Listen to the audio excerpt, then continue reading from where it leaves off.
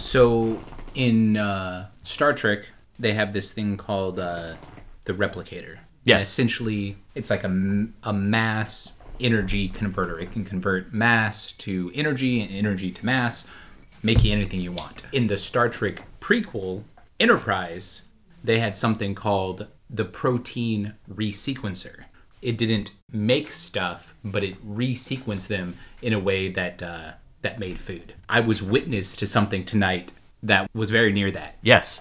So this last week, my wife had a birthday, and for her birthday, I didn't know it was a birthday thing. Yep. For her birthday, her father got her something called a Bartesian. There was actually a little bit confusion about how to pronounce it, but Chris here found the best, most refined way to pronounce the word. Yeah, you say found like I looked it up. No, I looked at the word and was like, I think it says Bartesian. So he really holds this over me, the fact that he feels like he knows how to read better than I do. I do. Yeah, well, it is one of my secret shames that I'm a poor reader. That's actually 100% a true story for me. I am not a very strong reader. But so the reason why Daniel brings up the replicator from Star Trek is the Bartesian is a cocktail maker that's... The only thing that I can describe it as is it is a Keurig for cocktails. You put the little cup in, you provide the booze, and it makes you a cocktail at the push of a button.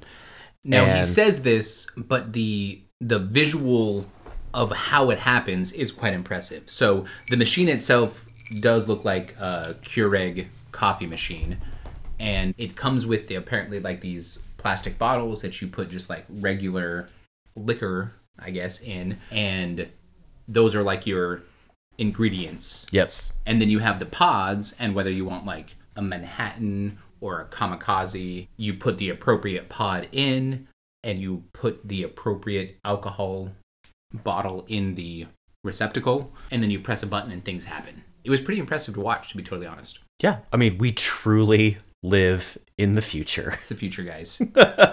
We've seen it, and its name is Bartesian. I have no opinion. Just kidding. I have too many opinions. Wait, you know what? I actually do have something to say about that. You did it again. Proceed. I have an idea about that. Well, here's what I was thinking. You know what? I saw something the other day. Welcome to I Have Something to Say About That. My name is Chris C, and I'm here with Daniel Z. Greetings. And we are I Have Something to Say About That.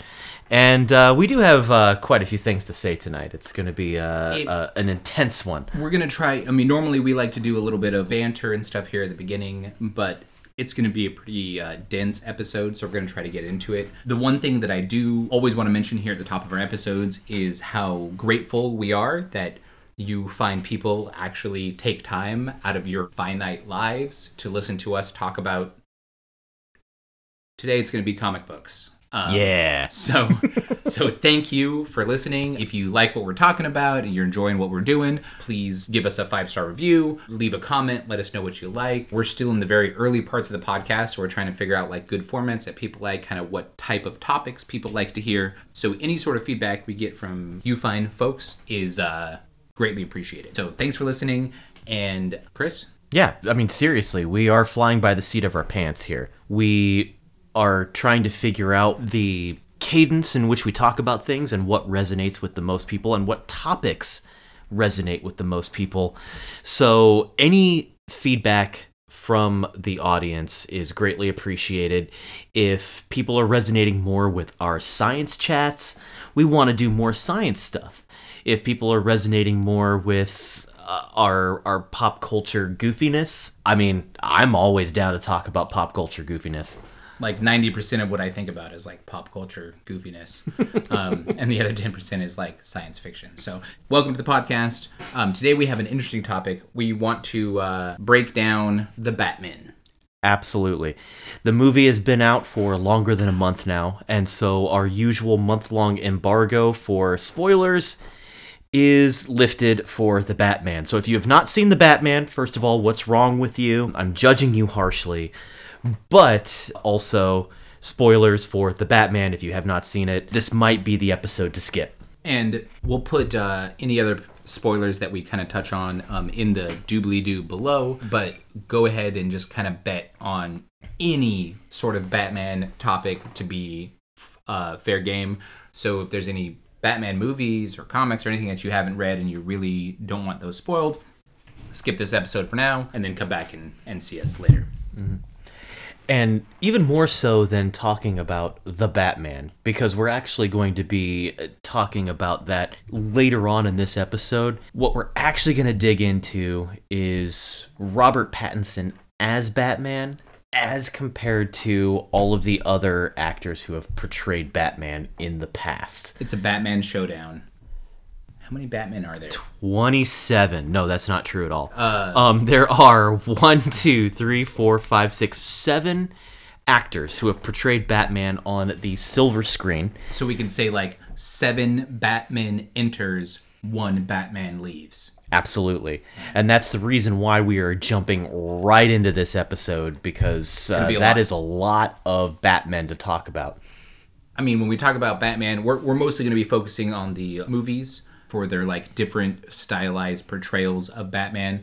But in order to talk about Batman, we got to kind of take it back to the beginning. Batman was originally released in DC Comics, right? As a DC Comics. Which is a short form for Detective Comics. And I'm going to bring this up definitely later on. But one of the quintessential features, for me anyway, for any sort of Batman, is that he's got to be a detective. Yes. And so it makes total sense that he debuted in Detective Comics. And if you actually look back at some of these older comics, like these original comics that he was in, it was very much just a detective. He did have the costume, and I think he had the cape and the cowl, but he mostly just did cop work. He was not swinging around the city or driving a super crazy car. He did eventually get a super crazy car with a giant bat symbol in the front. It was a little bit ostentatious in the comics. But he was very much just kind of like a regular detective. And bear in mind that this was 1938. We're talking about, 6-7 years after the Great Depression. No TV, barely radio. Was there even radio? No, I mean, there was radio by that. Well, popular, were there radio shows? Because I bet Batman debuted on a radio show. I'm sure there was a radio broadcast of Batman. Well, to put it into perspective, King Kong came out in the 1920s, and that was a motion picture with stop motion and another thing to take into account, movies with sound also was in the 1920s. King Kong, from movies from.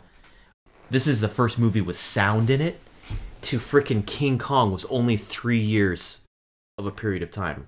It was a really crazy expansion. I mean, the advent of stop motion and the discovery, I guess, of forced perspective shots. Yeah, absolutely.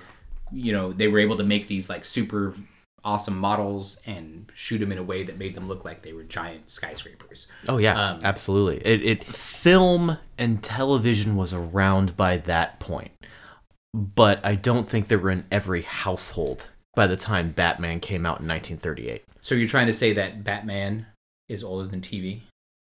Yes, I'm going to say that. And maybe even radio? Were there radio? Was the Lone Ranger? I mean, Lone Ranger was definitely around in 1938. Sure. All right, I'm gonna Google this. This makes for excellent podcast. Sure. Here. The clickety clacks of a keyboard. Here it's happening. It's happening. So I want to, while he's Googling that, I want to make absolutely clear that Bartesian at no point has sponsored this episode. It was just us talking about how cool we thought this thing was.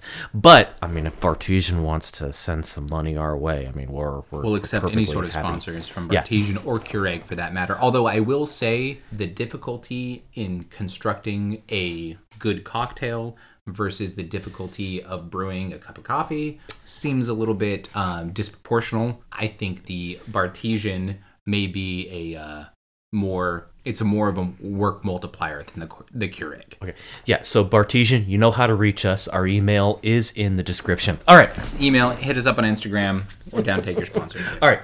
Lone Ranger, 1933. Okay. So we're talking, was it 39 for Batman? Mm-hmm. Yeah. So 6 years after the debut of the Lone Ranger, oh my God, are we going to have to look up when Zorro came out? We're talking about masked crime fighters. In Batman's original origin story, they went to go see a Zorro film. That was the movie that they went when the Martha and Thomas Wayne. Spoilers if you've never seen any Batman property ever. Any Batman. Martha and Thomas Wayne getting axed. By who? That really depends on the version of Batman that you are consuming. But yeah, Batman, I think, came up, was created in and around like mass media growing up. So like I think Batman grew up with mass media. He's literally as old as mass media, like you said, which is probably why he has such a huge cultural presence and general draw for people. Because like I'm kind of a red teamer, meaning that like I'm down to take the opposite view, just kind of for fun, right? Even if it's not something that I necessarily, but I kind of want to make sure that you can take a little bit of opposition when it comes to things. I like Batman. I take a little bit of exception as to how much everybody else seems to like Batman. I mean, he's okay, but he's not my favorite. As somebody who has always been a Spider-Man diehard, I'll agree with you there. I think Batman appeals to the people who want to do something about like injustice in the world.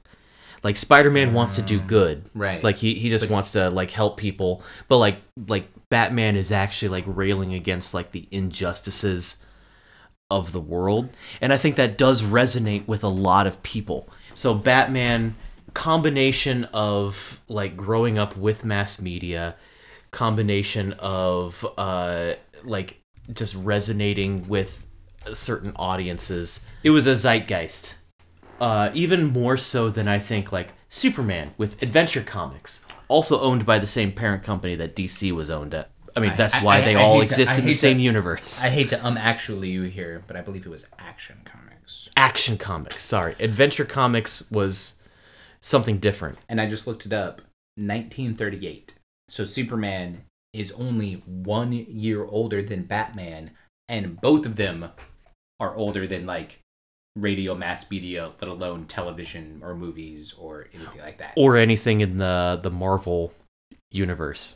Like these guys are the granddaddies of them all. There's a reason they call this like the golden age of comic books. Like, these are the new gods. So Batman was created by Bob Kane. Got to give him a shout out. 1939. It was fairly popular with the, like I said, the detective aspects of it, and eventually it was made into a live action television series, which also then led to a feature length film. Oh, right, the one with the bomb. And I just want to say right now, one of my earliest memories that I am able to like timestamp is watching the Adam West Batman TV show on our cathode ray tube TV in the house that my parents owned in Pocatello when I was like maybe 3, 4, 5. Like this is easily one of my earliest memories. But one of my earliest memories is watching the Adam West Batman. Well, that's a great segue. Because let's start talking about the live-action adaptations. Remember the bell remember the bell that I ring when he mentions the fact that I just segued into a topic? I'm ringing ding.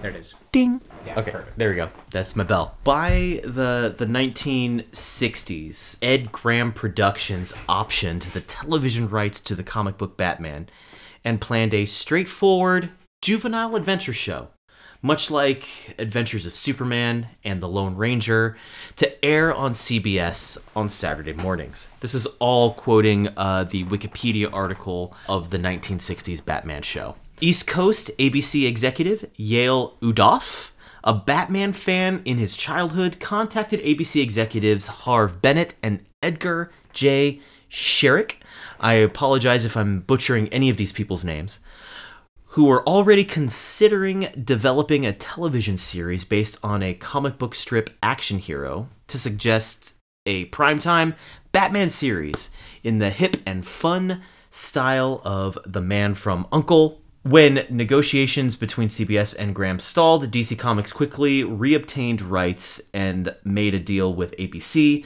which farmed the rights out to 20th Century Fox. So this is where things get interesting, because when 20th Century Fox was handed the project, they gave it to a William Dozier, or Dozier, Dozier. I'm going to say Dozier, and his production company, Greenway Productions. ABC and Fox were expecting a hip and fun, yet still serious adventure show. Well, boy, did they have something in store for them. I don't know. I generally assume that people younger than me have not seen Adam West Batman. They maybe are there memes?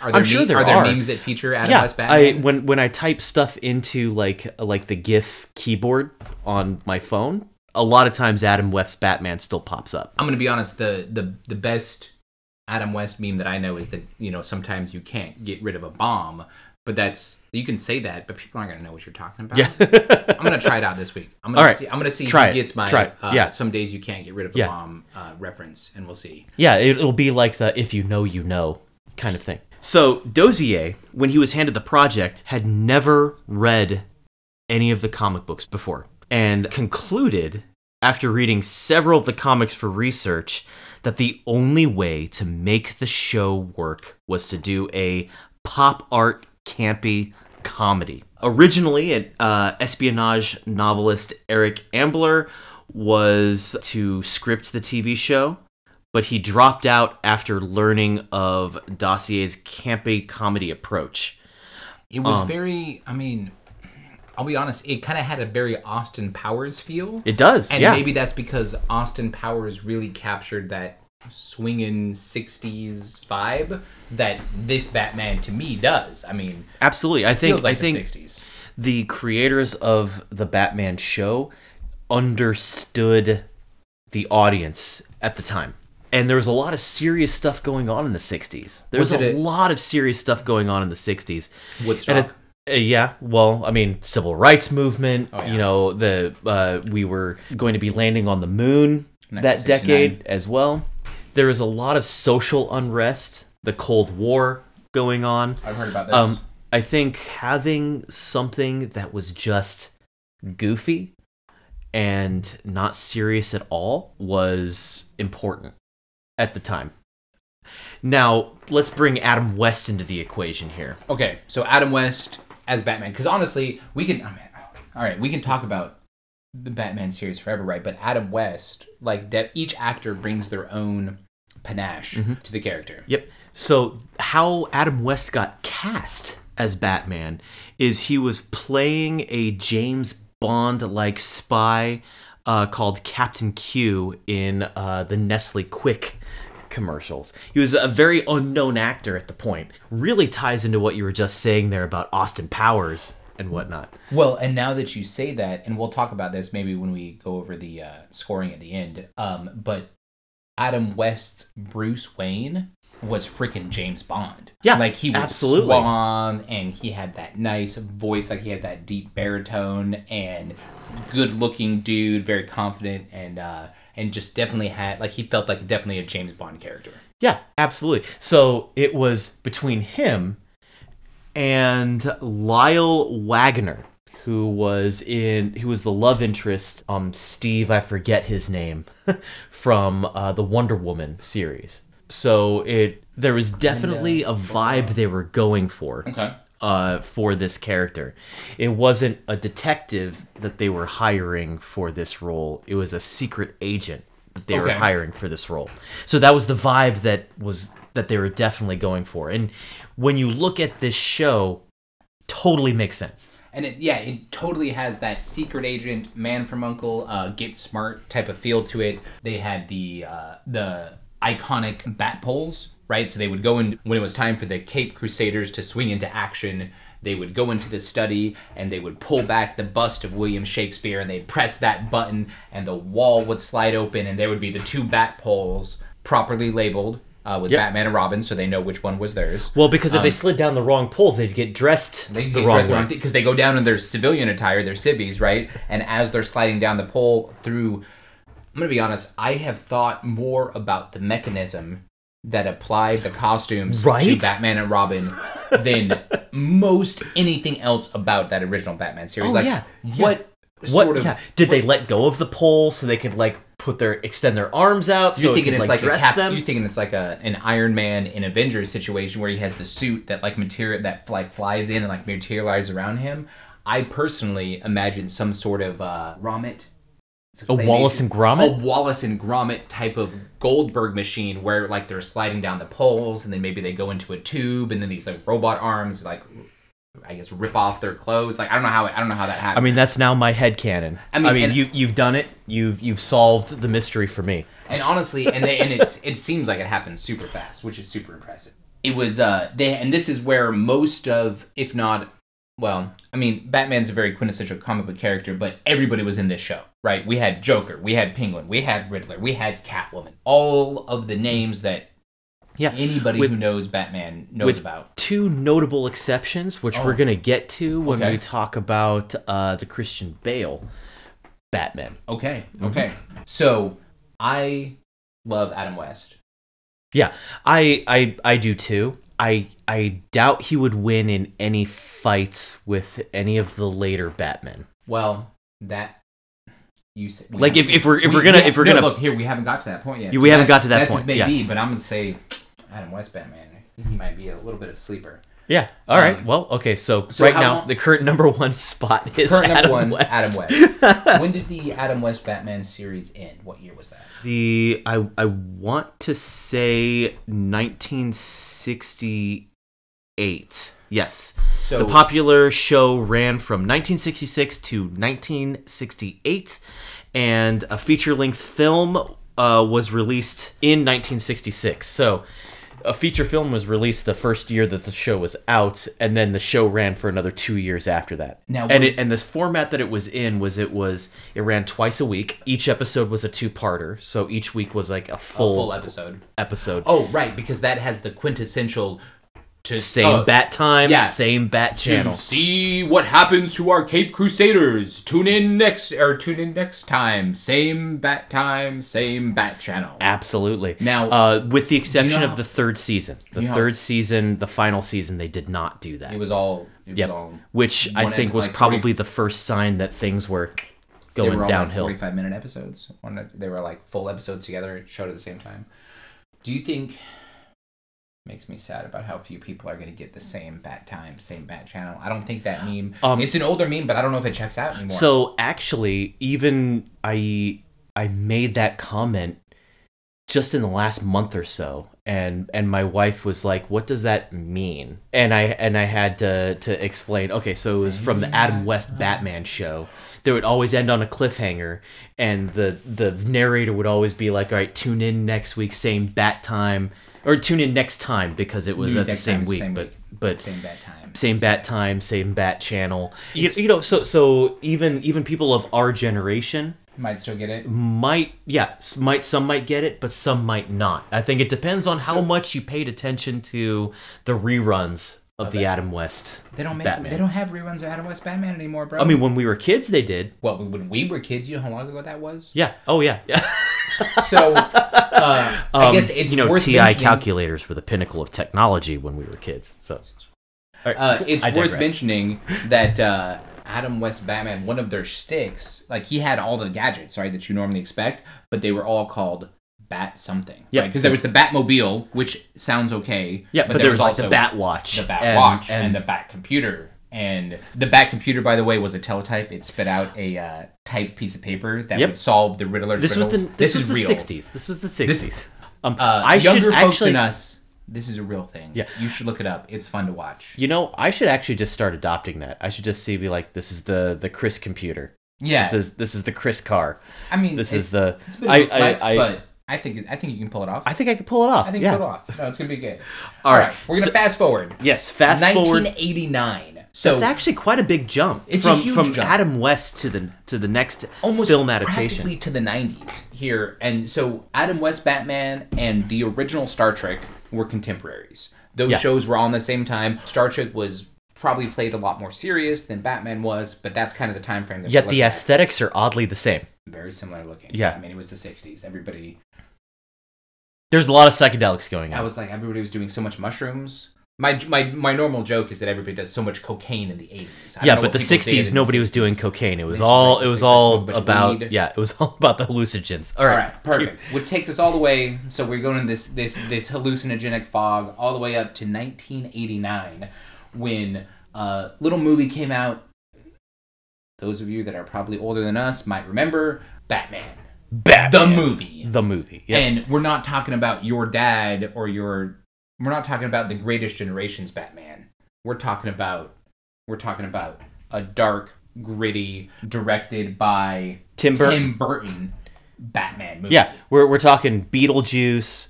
We're talking Eraserhead. Was Eraserhead Tim Burton? Oh man, I don't know. No. That was David Lynch. Sorry. Have you seen Eraserhead? Nobody. Frankenfurter. I was thinking Frankenfurter was Tim Burton. Is that like Young Frankenstein? It was basically Frankenstein, but his dog. Oh, I think I saw that. I was traumatized. I'm gonna be honest. It's not as cute of a movie as the VHS cover would lead you to believe. Anyway, I'm gonna go ahead and say that I don't watch movies with dogs on the posters. The dogs always die. However, and this is important information for everybody to know, there is a website that exists that's called doesthedogdie.com. And you go to this site and you type in the name of the movie and it will tell you whether or not the dog will die. And if the dog doesn't die, I will watch that movie. Yeah. Some heroes don't wear capes. Like that. Let me just preface that. The person who makes this website is a hero. Because it's important to know. I mean, it's important to know. It seems like a low blow. It's like hitting below the belt. Like, we're all gonna be sad. You don't have to do anything as a writer to make me like the dog, and you just kill it, and then I'm sad. It seems like a cheap shot. All right, we digress. 1989 Batman. Tim Burton.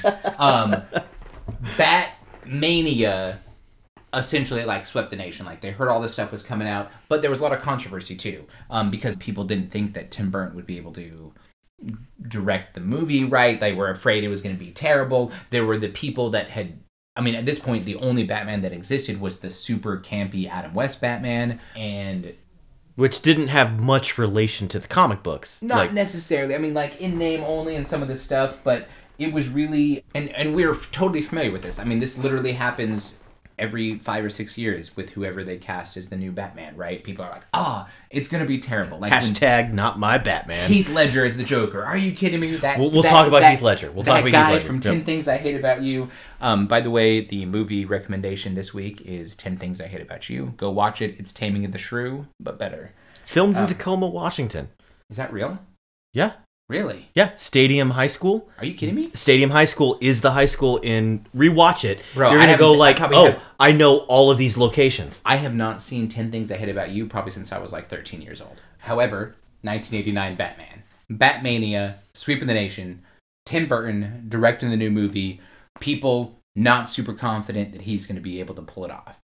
One of the things that he really wanted to do was make and we've all heard this before, a darker, grittier Batman that was maybe more true to the comics than the last live action version. Sure. We keep pushing the limits of what is darker and grittier. We'll get to that when I talk about Robert Pattinson's Batman. But go ahead. Some of the people who were considered for the role of the Caped Crusader was Mel Gibson, Kevin Costner, Charlie Sheen. Man, that's a snapshot into the era, aren't you? So all those cocaine. A-listers. Tom Not quite Selleck, A-listers right Tom now. Selleck is Batman. I don't know. It's hard. Bill Do you Murray. think the mustache would have worked well under the cowl? Well, the Joker from the original Batman, yeah. He put the makeup... He was like, I'm not shaving the mustache. You just put the makeup on over the mustache. And they're like... Okay. Nobody's going to be able to see it on these crappy 1960s TVs. Anyway, keep going. So, and then of course... And honestly, generally, the Batman is only as good as the villain that he goes up against, right? And so in 1989 Batman, it was the Joker. We're going to see this happen again. And the person who was cast as the Joker, well, a lot of people were considered, including somebody like Tim Curry, David Bowie, William Dafoe. William Dafoe would have, at this point, would have made a great Joker, but he's an incredible Green Goblin. He's such a good Green Goblin. There's a reason why they've never done another Green Goblin. I mean, they kind of did with. Oh no, we don't talk in the Amazing Spider-Man, but Bruno, we don't talk about Jada, we don't talk about Spider-Man 3. But yeah, it's just like I'm glad Sony figured out, hey, we kind of peaked with our original interpretation of the Green Goblin. Let's maybe not try to do that again. Not so with DC and the Joker. But anyway, keep going. Let's not talk about that yet. They eventually settled on a small-time actor named Jack Nicholson. Small-time actor. Character bit. He does like bit stuff. You probably don't know him. Jack Nicholson to play the Joker in the 1989 Batman film, this is honestly the previous Batman film. I don't even know if it was released in theaters. It might have been like a made-for-TV movie. I think it was released in theaters. Okay. Now, don't quote me on that. I'm sure there is somebody out there on the internet that will be like, Chris, you are freaking wrong. I don't think it was. I think it was on the silver screen. I just listened to an episode of The Omnibus, which is another podcast with a similar format to ours and possibly more interesting people. You guys should go listen to The Omnibus too, but don't point people towards other podcasts in lieu of us. Anyway, but one thing that I now, after listening to that episode of The Omnibus, they're here in Kent. Like, we could get them on the show. Like, if we're nice enough to Ken Jennings and John Roderick, get them on the show. Sure. No, they're great. They're amazing. I'm gonna tag them in the Instagram post. So, Jack Nicholson as the Joker. Jack Nicholson as the Joker. What is interesting is that this is after a huge revolution in cinema, right? This is a post-Star Wars cinema universe. Completely changed the way movies are made. Right. Blockbusters are coming out. Franchises are a big deal. Like, people want to go and see the spectacle. It is, even now, you think about now, there's no rom-coms that are getting released in theaters. Nobody's going to see a rom-com in theaters. You want to go see a rom-com, you get on Amazon or Netflix and you watch any of the bajillion rom-coms they have on there because they're essentially the same movie that you would have gone to see in the theaters, but they don't cost $300 million to make, right? And so this is the first Batman movie after Star Wars, which is a big thing when it comes to cinema. And the hype was real. There were Batman logos everywhere. And people like Batmania literally swept the nation. And Michael Keaton, he brought like a gravitas to the role, like way more, straight, played it straight than Adam West. Yeah, Adam West played it campy. Yeah, super campy. Although there was a little bit of crazy in Michael Keaton. Just like if you ever seen Michael Keaton, there's a little bit of crazy in there. And so you're like, you know what? Maybe this dude does dress up like a bat and beat up poor people at night. Seems like it might be something he might do. So Michael Keaton, the whole Tim Burton thing brought a whole new aesthetic to Batman. And probably one of the biggest things that was super different was Gotham City, right? Gotham City became a character in 1989 Batman because it was not New York City. It was not Los Angeles. It was not, a set that made it look like... It was the Gothic architecture became an overbearing presence. Gotham City was a place that we did not have in our real world, and it kind of transposed the whole Batman story to be somewhat like into somewhat of a fantasy realm just because of the aesthetic. And you realize this is not the world that I live in. This is an entirely different world. And I personally think that's a huge aspect of what makes like good Batmaniness is having that good old Gotham as a character. And I think that's what the most recent Batman movies is missing is Gotham as this aesthetic thing. But I'll go into that when we talk about like the Christian Bale and Robert Pattinson Batmans. Now this Batman was kind of your quintessential Batman. He had the utility belt. He had a Batmobile. Forgot to mention Adam West Batmobile. Atomic batteries to maximum, turbines to full. And it was a convertible to boot. Oh yeah, it was. Yeah, no, it wasn't even convertible. I don't think it had a top. It was an open top. Open top. What happens when it rains in Gotham? Which I usually like. New Jersey, or New York 60s Gotham was very sunny. 60s was Gotham was basically like California. Yeah. It wasn't until Tim Burton's Batman where it just seemed like the sun never rose. Well, let's be honest. Like, the sun rises and falls in Metropolis like normal, but it's always dark and rainy in Gotham. Yep. And what a depressing place. That aesthetic that he came across, and Tim Burton. You watch Tim Burton. This is post Beetlejuice. The aesthetic was super amazing. Hyper-realism. He really pushed the hyper-realism aesthetic. And again, can Michael Keaton Batman hold up to like the action puissance of the newer Batmans? Not necessarily. But I think the aesthetic was, to me anyway, was very Batman-y. There was a second film that came out, Batman Returns, featured the Penguin.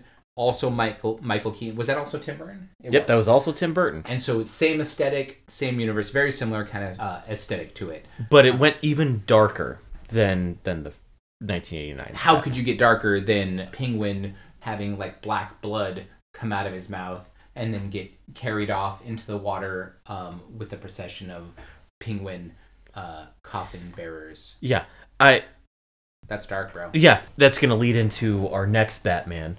But Tim Burton leans too far into a specific direction. And I think that is what turned the majority of the audience off. Was it the leather? I mean, was it Michelle Pfeiffer as Catwoman? Michelle Pfeiffer as Catwoman, without getting too weird about it, was very formative in the proper years of my life. Now, I've been a fan of all Catwomen, to be totally honest, because I was watching the original Catwoman. There was actually two in the Adam West. There was in the Adam West series, but sorry, Mom. Anyway, Michelle Pfeiffer as Catwoman, super good. I love the costume. I thought the costume was super good.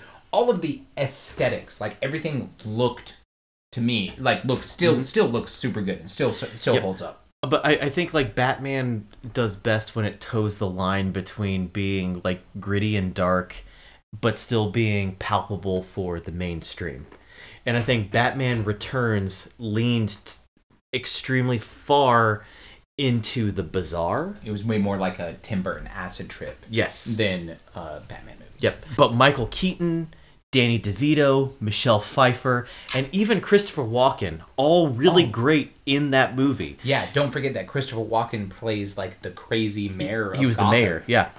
In that film. And like Christopher Walken to the max, like maximum. I mean, we're talking almost like he was unfetteredly Christopher Walken Walken in that movie. It was, so if some of you have not seen Batman 1989 and Batman Returns 1992, highly suggest going out and see it. It's a fun romp. It might be a little bit more accessible than the Adam West Batman. So Michael Keaton as Batman, I think he was the style at the time, which is why he was cast as Batman. You know, he had a string of blockbuster hits at that point. He did a really good like Bruce Wayne. The scenes where he was Bruce Wayne was great. He was totally believable as like a regular rich white dude. Yeah, but as Batman, it was a struggle, I think. How much of that was the fact that the costume prevented him from turning his neck? That costume might have been one of the main reasons.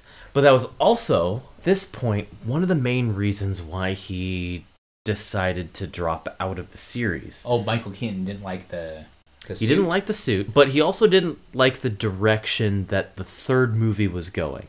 Where was the third movie going? Well, so, let's talk about the third movie. Segue. Spoilers, there are no third movies. Or is there? Batman Forever is actually considered, canonically, the third movie of that franchise. Really? It is. Oh my god. So Batman Return? No, what's it called? Batman Returns was the second one. Batman Forever is the third movie. So Batman Forever is the third movie in the Tim Burton Batman trilogy. Yes. even though it was directed by what, Joe Schumacher? It was directed by Joel Schumacher. Tim Burton produced it. Okay. But Batman Returns was released in 1992. Okay. With financial success and generally favorable reviews from critics, but Warner Brothers was disappointed by its box office runs. So, having made about $150 million less than the first film, Batman Returns was deemed a little too dark and inappropriate for children, with McDonald's even pulling their Happy Meal tie-in from Batman Returns. I mean, there was, like, you watch Batman Returns, it was some dark stuff. Like, I mean, like, people got, I think, again, we've already talked about spoilers for the entire Batman franchise, so Christopher Walken gets electrocuted by getting a taser in the mouth by Catwoman. Yeah. And I think Penguin gets shot. Yeah, something like that. Yeah, I think people get shot, and then like blood is like coming out all over the place. And you're just like, I don't think any of this bothered Warner Brothers. I think it was the sponsors, like the Happy Meal tie-ins and the toy tie-ins. Like all these companies were just like, listen, this is a little too for us. If only they had that foresight into the future, where now they'll be like super, well, I mean, movies just as disturbing as Batman Returns that come out that totally have like kid tie-ins and stuff. Yeah. We won't go into specifics about that, but not yet anyway. We gotta wait for the 1 month embargo. We're talking about Sam Raimi was like, Multiverse you want me to Madness. make a PG-13 movie? Okay. I can work with PG-13. Or, no, this is Sam Raimi, so like, oh, I can work with PG-13, I buddy. hope your kids don't like sleeping. So Warner Brothers decided that the primary causes of the film's financial results was its dark tone, so they asked Tim Burton to step down in favor of another director. While Sam Raimi was actually considered for the role, Joel Schumacher was selected for... Hold on a second. Now I'm imagining a Sam Raimi Batman Forever. Sam Raimi Batman movie. Right? And that might be amazing. Yeah, I'm not going to argue with you on that. And especially a Sam Raimi Batman movie that wasn't bogged down by all of the last 30 years of Batman stuff that we've had, right? And it's like fresh off of Batman Returns, like all of this. Yeah. So I'll let you noodle on mind. that. But Sam Raimi was considered to direct the third Batman movie. But Joel Schumacher was ultimately selected after his job in The Client. Which one was that? The Client was a Tommy Lee Jones movie, okay. Which might also explain why Tommy Lee Jones is in Batman Forever. But he was approved by Burton. The project, ultimately went through several iterations. The original script introduced a psychotic Riddler with a pet rat accompanying him. 7-foot frame, rats along his back. When he speaks your name, it all fades to black. Watching Encanto. Okay, I have actually not seen Encanto. I need to do that. You haven't seen Encanto yet? Yeah.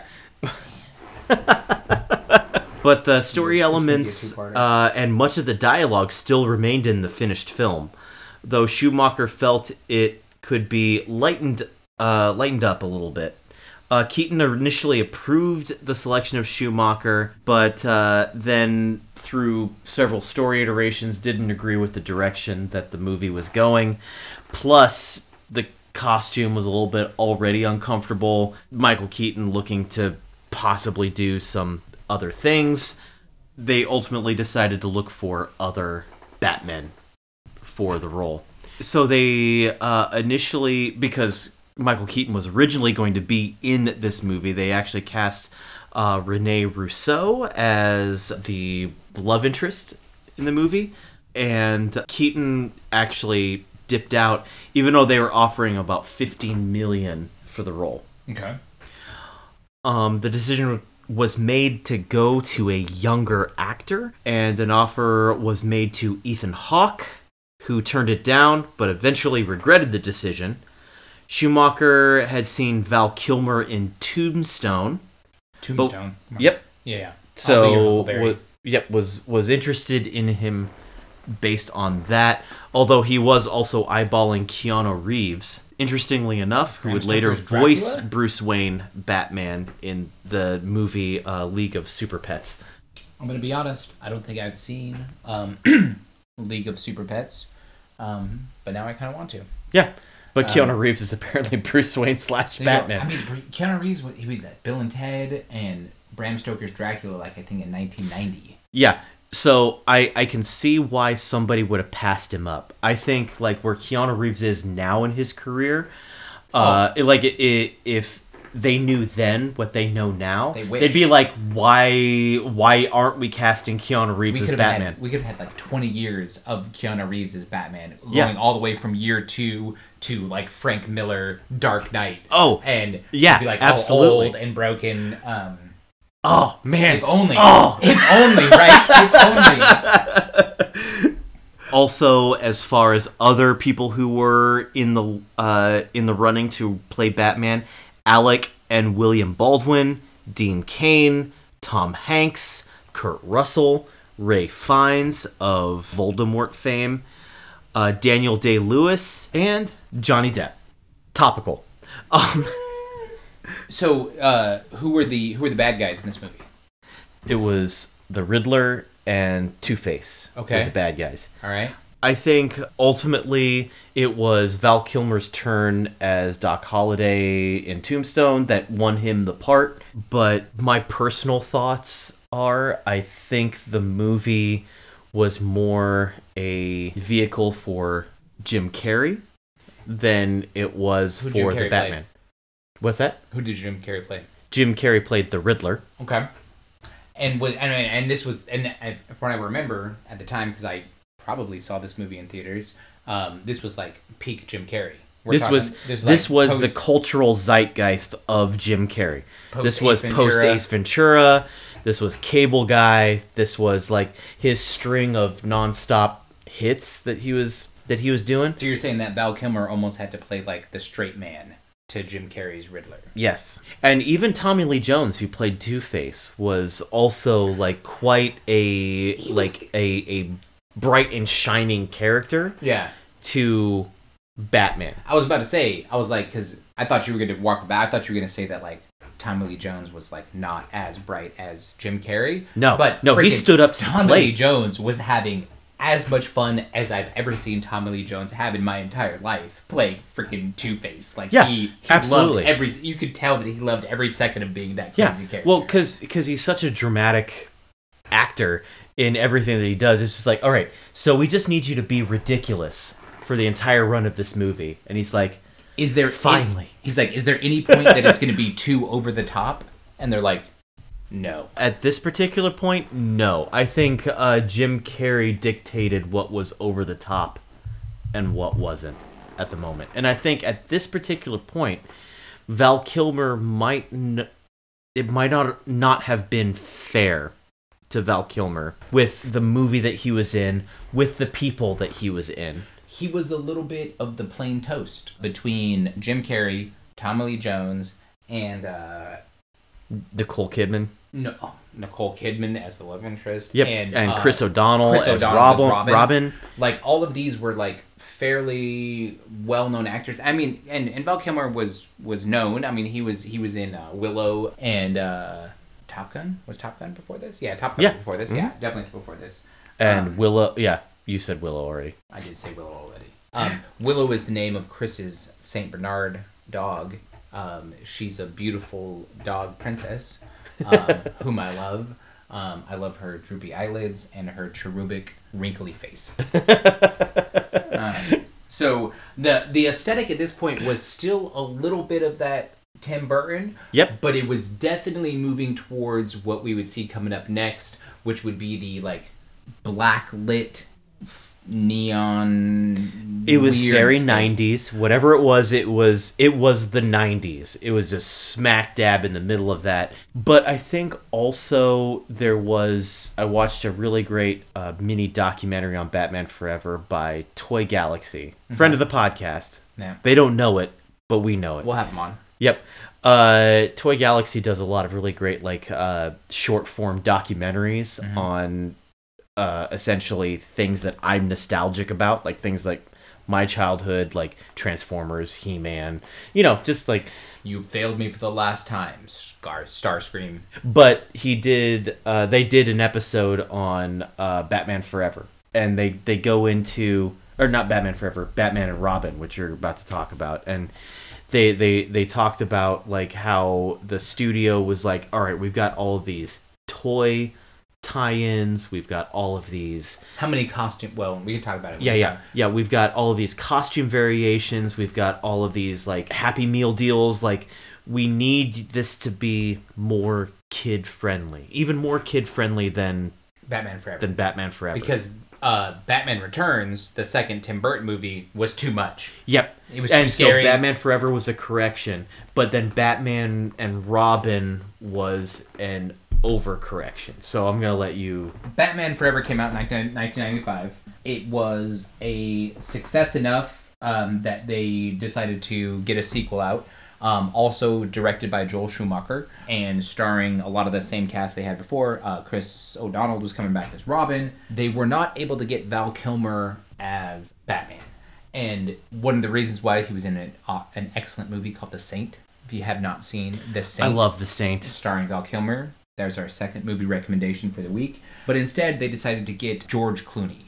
And he was big at the time. And again, yeah, he's big, and maybe they felt that he would be able to compete with like the other like big names in the movie, right? As opposed to maybe Val Kilmer, who got a little bit lost in the crowd of all the other people he was appearing with in the film. So they cast George Clooney as Batman and Arnold Schwarzenegger and Uma Thurman as the villains.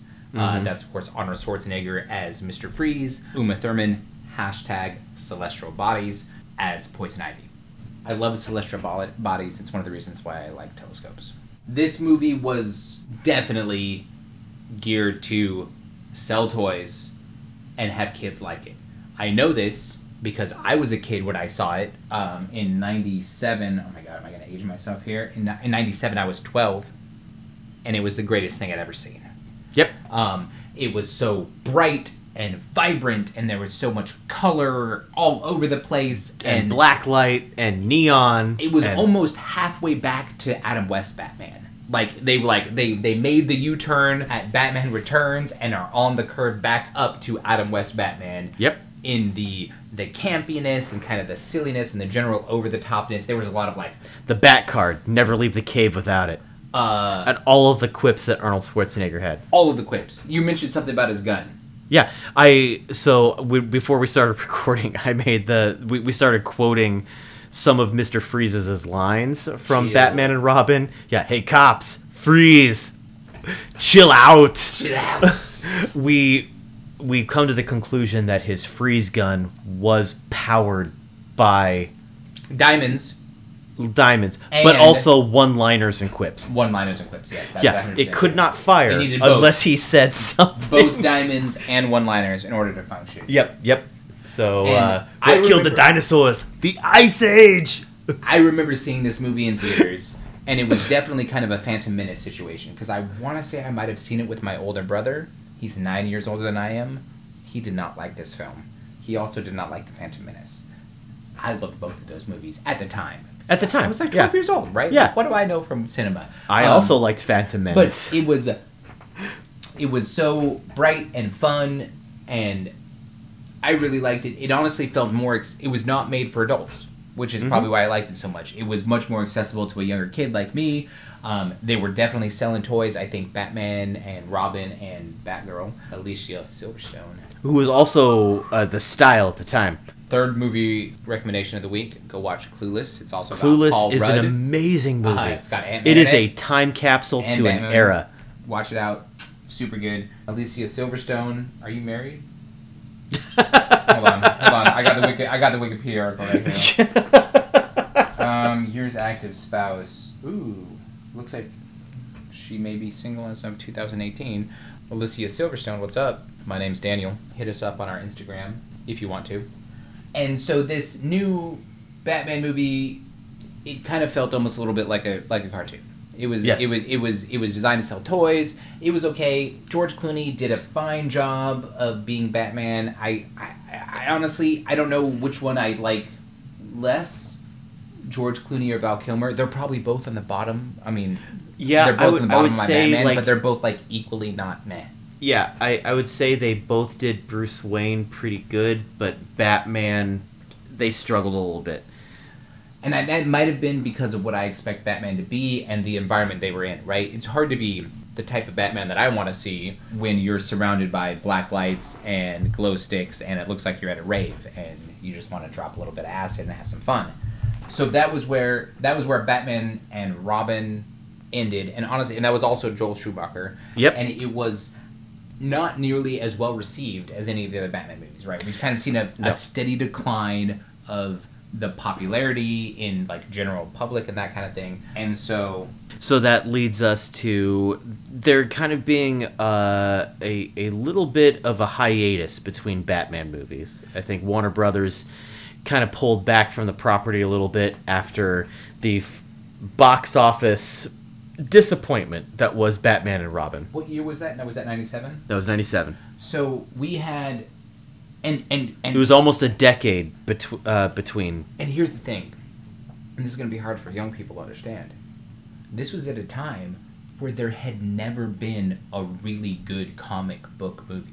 No. Like, the closest thing we had was the Christopher Reeve Superman movies, which were like, kind of okay. I mean, they weren't super great, but they were okay for Superman. Yeah, Batman was the closest to a 1989, mainstream yeah. like comic book adaptation. Mostly though, comic book movie adaptations were kind of a joke Super at this terrible. point. A lot of like made-for-TV movies. There's like that Captain America movie that was super Oh, awful. let's not talk about that Captain America movie. we had Or the this- Roger Corman Fantastic Four movie that never actually got released. Let me ask you this. Who knows the evil that dwells in the hearts of men? The Shadow knows. What, 1994, Alec Baldwin. Alec Baldwin as the Shadow. Super good. Go fourth movie recommendation of the podcast. Absolutely. Go watch The Shadow starring Alec Baldwin. It is actually not terrible. I mean, it's not super great, but it's not terrible for 1994 comic book movie. It was Absolutely. better than, it was light years ahead of anything they had. It was probably better. It was better than Batman and Robin, which came out 5 years later. This concludes part 1 of our Batman discussion. Stay tuned for part 2, where we go into further detail of the later versions of Batman, and we may even get a little bit into some competition. So stay tuned for that, and thanks for listening. Tune in next week. Tune in next week. Same bat time, same bat channel.